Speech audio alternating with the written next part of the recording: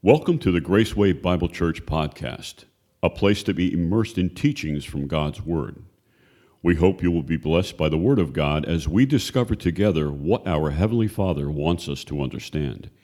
If you would like more information about our church, how to know Jesus as your Savior, or teachings from the Bible, visit our website, www.gracewaybc.org. Join us now as we dive into God's Word. Judges chapter 6 to 8. Tell the story of Gideon. God says, no, I want you to do this. And so Gideon says, well, let's just make sure I'm going to put a fleece out. So he does the whole fleece thing, and God confirms that he's the man to do this job. So Gideon gets this army of 32,000 men together. They're going to go conquer this other enemy. They have over 120,000 in their army. 32,000. God says, no. That's too many. He says, if you win the battle with that many, you're going to think you did it. I want you to know that I did it. So I want you to tell all the men who are afraid to go home.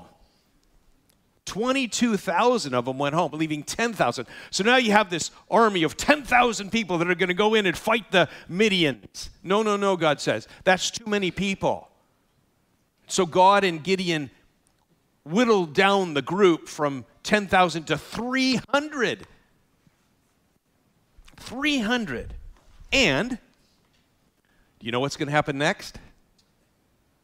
You see, I believe that every one of the Bible stories that we have, we come to a place in the story, we stop the story and we say, do you know what's going to happen next? Because there's an anticipation of what God's going to do. And today, I want you to ask yourself that question. Do you know what is going to happen next in your life? We're going to look at that today.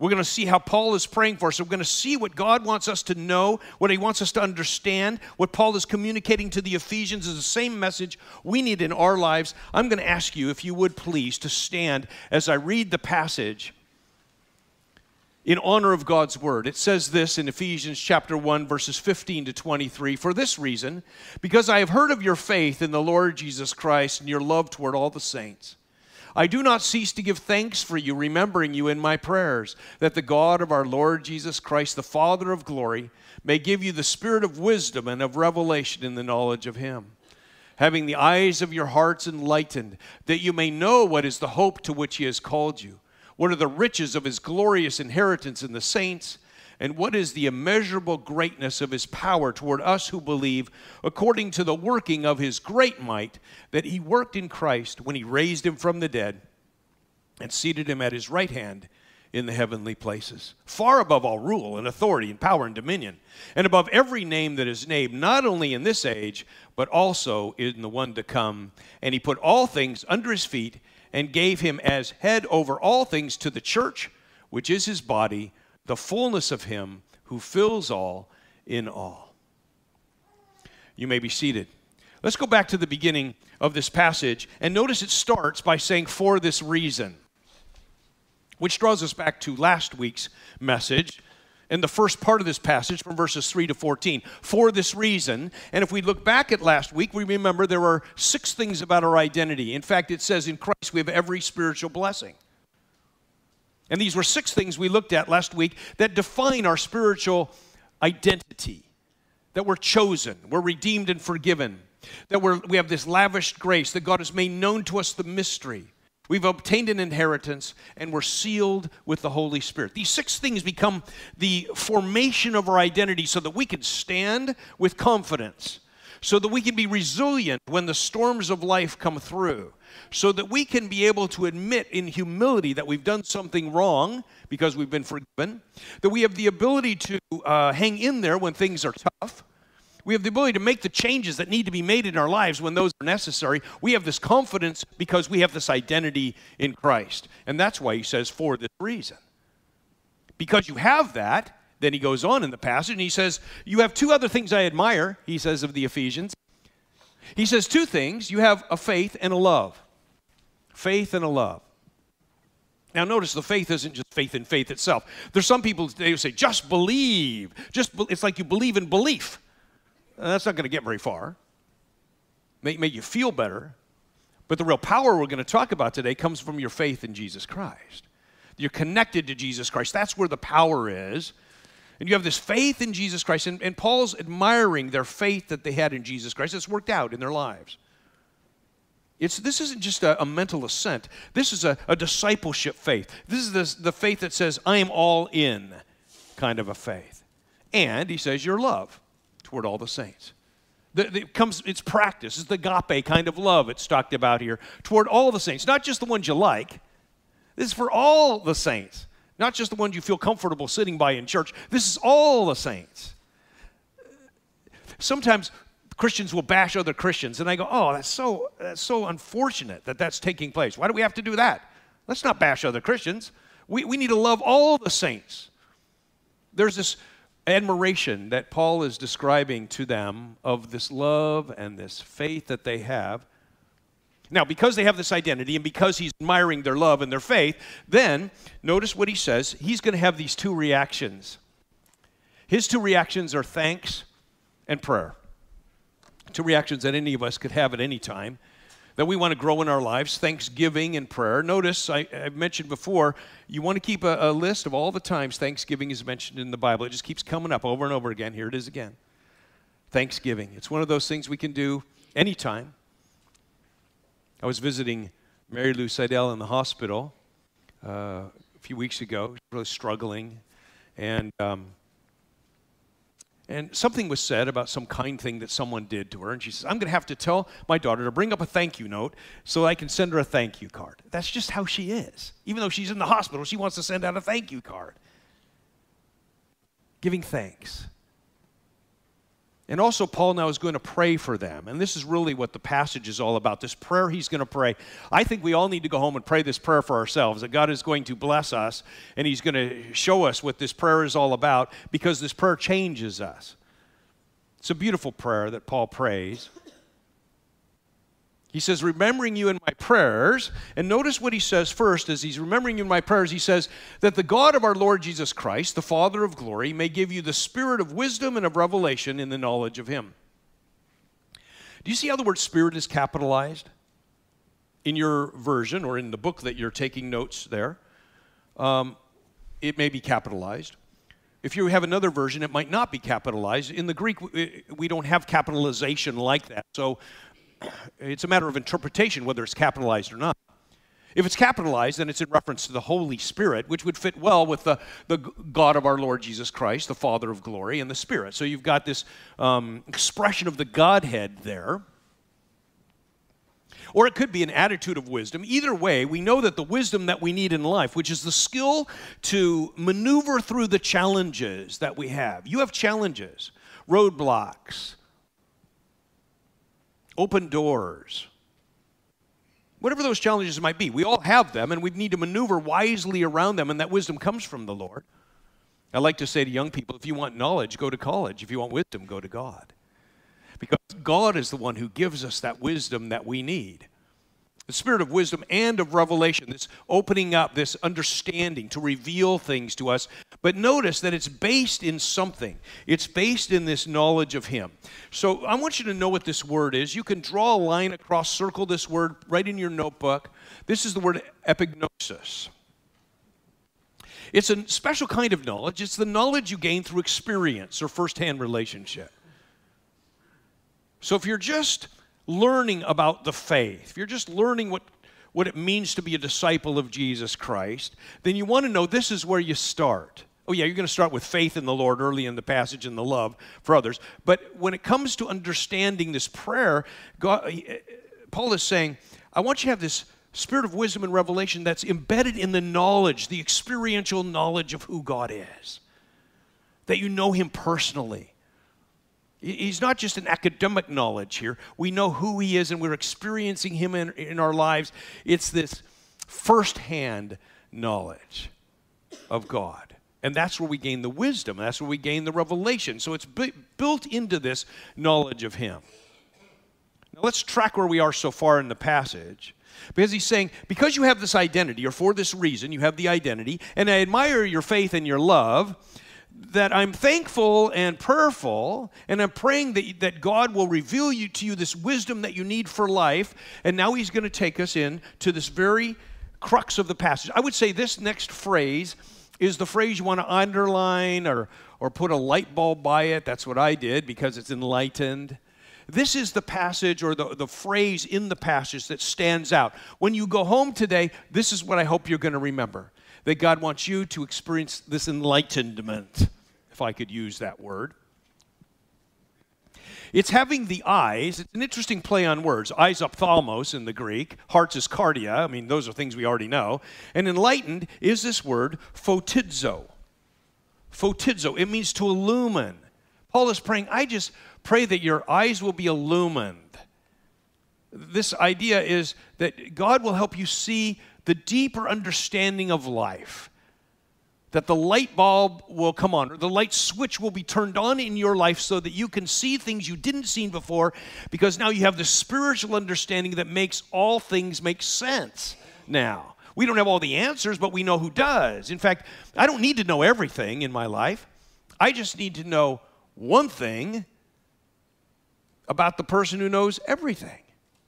I need to have the knowledge of him, in him, and when I have that knowledge in him, then Paul is praying that you'll have the lights turned on in your life. Jesus Christ refers to himself as the light of the world. The idea is that he lightens everything up so we get it. It makes sense.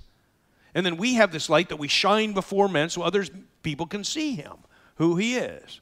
But this is more than that. This isn't just being a witness to other people. This is so that you and I can have the light bulb turned on in our hearts. Because when the light switch comes on in our hearts, good things happen. We then can see things we didn't see before. We're enlightened. Notice that Paul is not praying that they will get something that they don't have. That's how we often pray. Lord, give me something, and it's something we don't have, and we want it now. He's saying, Lord, I just pray that they'll be able to see what they already do have. And this is when the light bulb comes on. I already have this. This is great. I need this. And if you have this knowledge in him, this experiential knowledge in God, you have a personal relationship with him, then the light bulb comes on. You go, yes, I have these things. And the next word there in the passage is that you may know. Now, this is a different word for know than we saw earlier. Remember earlier, the word knowledge was experiential knowledge, firsthand knowledge. This is a different word. This is the word oida, which means to see or perceive. That I can see life differently now. Just think about the challenge that you're experiencing. Maybe God wants you to do something different in your life than you're doing now. And God's going to give you the power to do that today, because the light's going to come on and you say, I have the power to do that. Maybe it's the power to stay within your current situation right now, because that's what God wants you to do. That you may know, that you may perceive. That's what wisdom is. Often wisdom is seeing the future consequences of my present decisions. The person who's wise is a person who can see the decisions they're making right now have lasting impact. They're going to affect life down the road. And Paul is praying that these people would have this wisdom. This wisdom that comes from the light switch being turned on. And so now they can see more clearly what life is all about. How do you outline this passage? I'm going to suggest we let the passage outline itself. And let me show you that. Let's take the words that are there already. There's a that and three whats. The that we already read, that you may know, and it's going to tell us three things that he wants us to perceive or know. Three whats. So I'm going to take it, I'm going to diagram it now differently. So I'm going to take these words that are right here, out of our passage, and I'm going to put them on another slide in a diagram that helps us understand better the that and the three whats. I call this the 3-watt light bulb. Some of you will get that when you get home. The 3-watt light bulb. Okay, because that's what happened. He says, I want you to be enlightened so that you can perceive and you can see something you didn't see before. And those three things are the hope, the riches, and the power. These are the words directly out of the passage, so you can read it right out of your text. The first one is the hope to which he has called you. Now, sometimes we use the word hope to refer to a wish. I hope I'm going to get a new whatever for Christmas. That's a wish. That's not what's used here. This is the idea of a certainty, a realized certainty, that it exists out there. And the idea here is that God has given us a hope that provides something very special for us. When the light comes on and we realize we have this hope, it changes the way we live. So you're standing in line at Burger King, And you start chuckling. And someone says, why are you laughing? He says, oh, I just remembered that I'm not going to hell when I die. That's the hope here that we're talking about, you see. This is the hope to which he has called us, this fixed certainty that we have in our relationship with him. It's all this beauty that God wants to provide for us we have now. He has called us to experience this hope right now. In the midst of our challenge, in the midst of our struggle, in the midst of the path that we need to take, whatever it is, he's given us hope. This is one of the whats that he wants us to perceive and know when the light bulb comes on. And he's called us to this. This is what he's called. This is part of our calling. It's this hope. Our world needs hope today. We even live in a world that's lost hope, or they're putting their hope in the wrong things. We have a hope that's not just a wish. We're not just wishing for things to get better.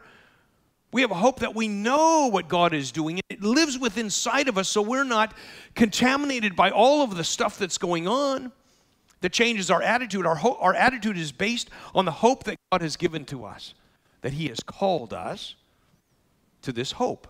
That's the first thing, this certainty, this hope.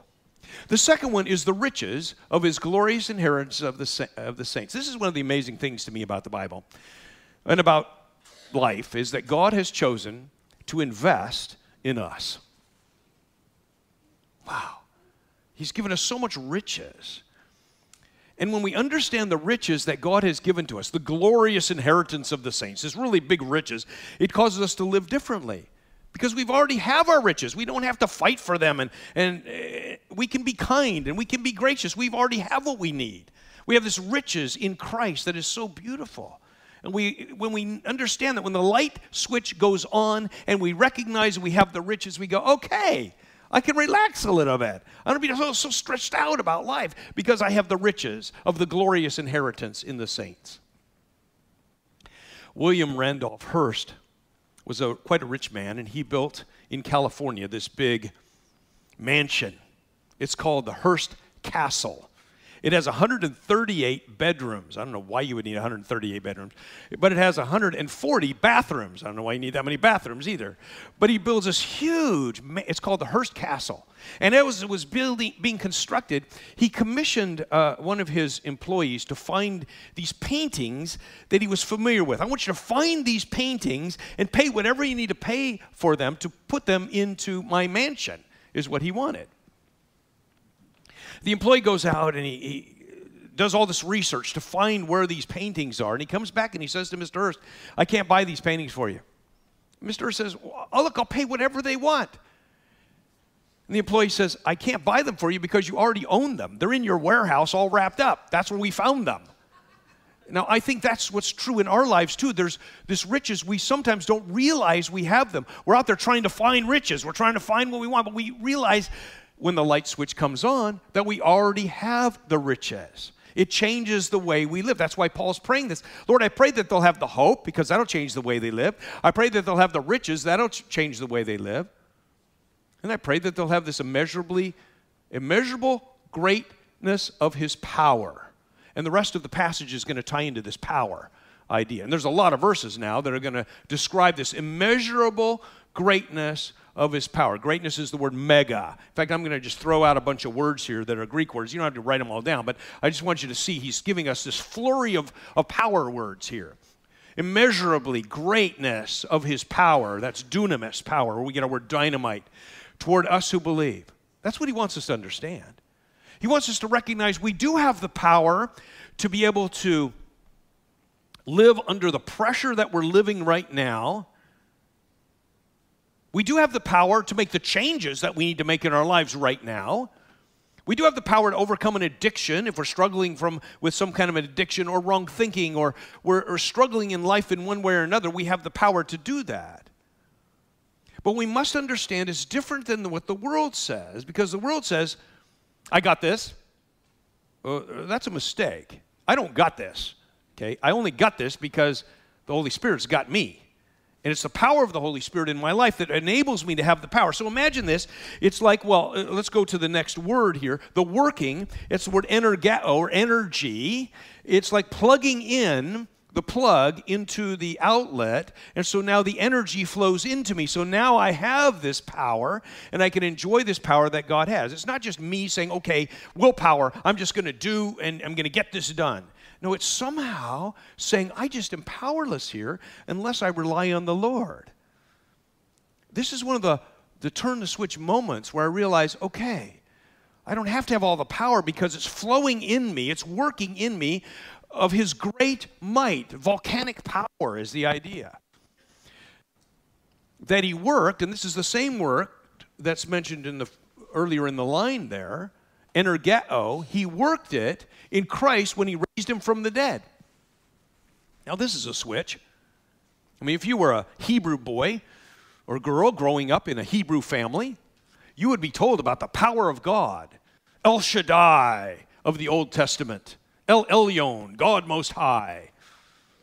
And when you learn about the power of God in the Old Testament, you'd be drawn to creation. That would be one thing. God is so powerful, He can create the whole world. Or you'd be drawn to the rescue of the Israelites from the Egyptian army through the Red Sea and then taking them all through and then into the Promised Land. That's all the power of God being demonstrated. It's a great study. And every time we read one of those stories in the Old Testament, we read them and we pause and we ask the question, what do you think is going to happen next?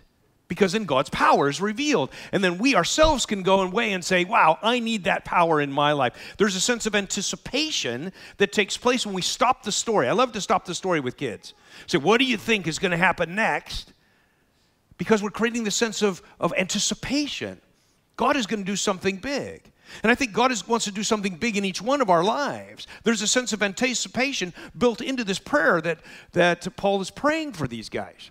It's anticipation that big things are going to take place. That's why there's this flurry of power words here. He's working of His mighty, great might, but He worked not referring now to the El Shaddai of the Old Testament, but now in Christ as He raised Him from the dead. This is why Easter's so powerful. This is why we're going to celebrate the power of the resurrection on Easter Sunday, because that's what we reflect on when we think of God's mighty power that He wants to make available to you and me. Wow, I need that power. We all need that power every day to face the challenges of our lives. Some need that power just to get out of bed in the morning. Others need that power as they start to face the challenges through the day. Or maybe you have a difficult decision to make in your life. Or maybe you're struggling with a temptation that you need power over. God wants to provide you with that power. And it's a mighty power. And it's based in the fact that Jesus Christ rose from the dead. That's the kind of resurrection power that God offers to us. And He throws 4 more power words in there. And He seated Him at the right hand in the heavenly places, far above all rule and authority and power and dominion, and above every name that is named. Jesus Christ isn't just the improved version of something. There's nothing like Jesus Christ. His name is above every other name. It's so great.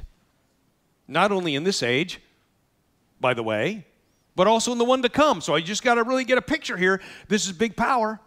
Very important power that God wants to provide for us. He wants the light switch to come on in our lives so that we'll be enlightened, we'll perceive the 3 whats, the hope, the riches, and the power in our lives. This power is so valuable and important. And then he says in verse 22, interesting statement to put at the end of this whole thing about power for our lives. He says, and He put all these things under His feet and gave Him as head over all things to the church, which is His body, the fullness of Him who fills all in all. See, God's church would be like a limp rag doll without the head. But God has given all of this power to Christ. Christ is the head, and He brings the church alive. So Paul is saying, this is where the church gets its power. It's not from its program. It's not from its attendance. It's not from its good ideas. The church gets its power from the head, which is Christ. This is big. You don't want to miss the power that God has given to His church, because God has chosen the church to be the change agent for our world today. In the Old Testament, He chose a family that became a nation. And through all your descendants, all the nations will be blessed, God says to Abraham. It was through a family.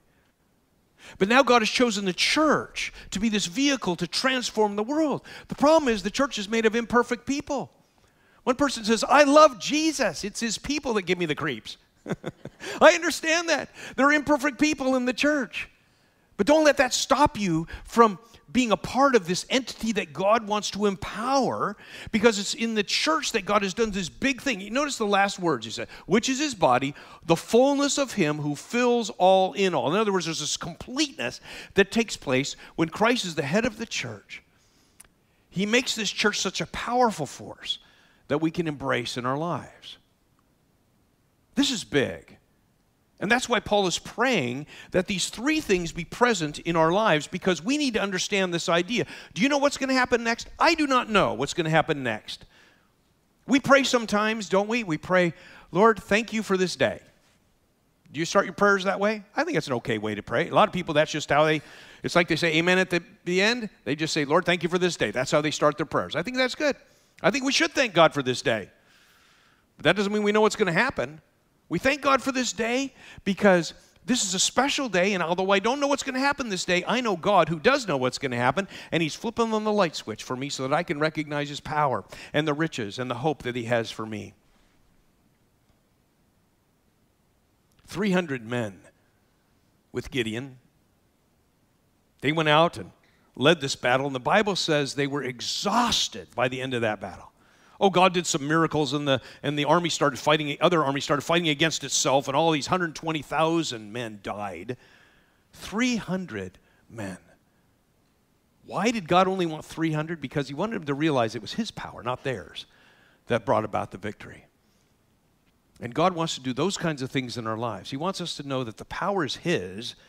We plug into it, but we want to give him the glory because he's the one who obtains the victory in our lives, and we all need it. Don't we? Amen. Would you stand with me and let's pray together? And Father, we ask you today for the victory.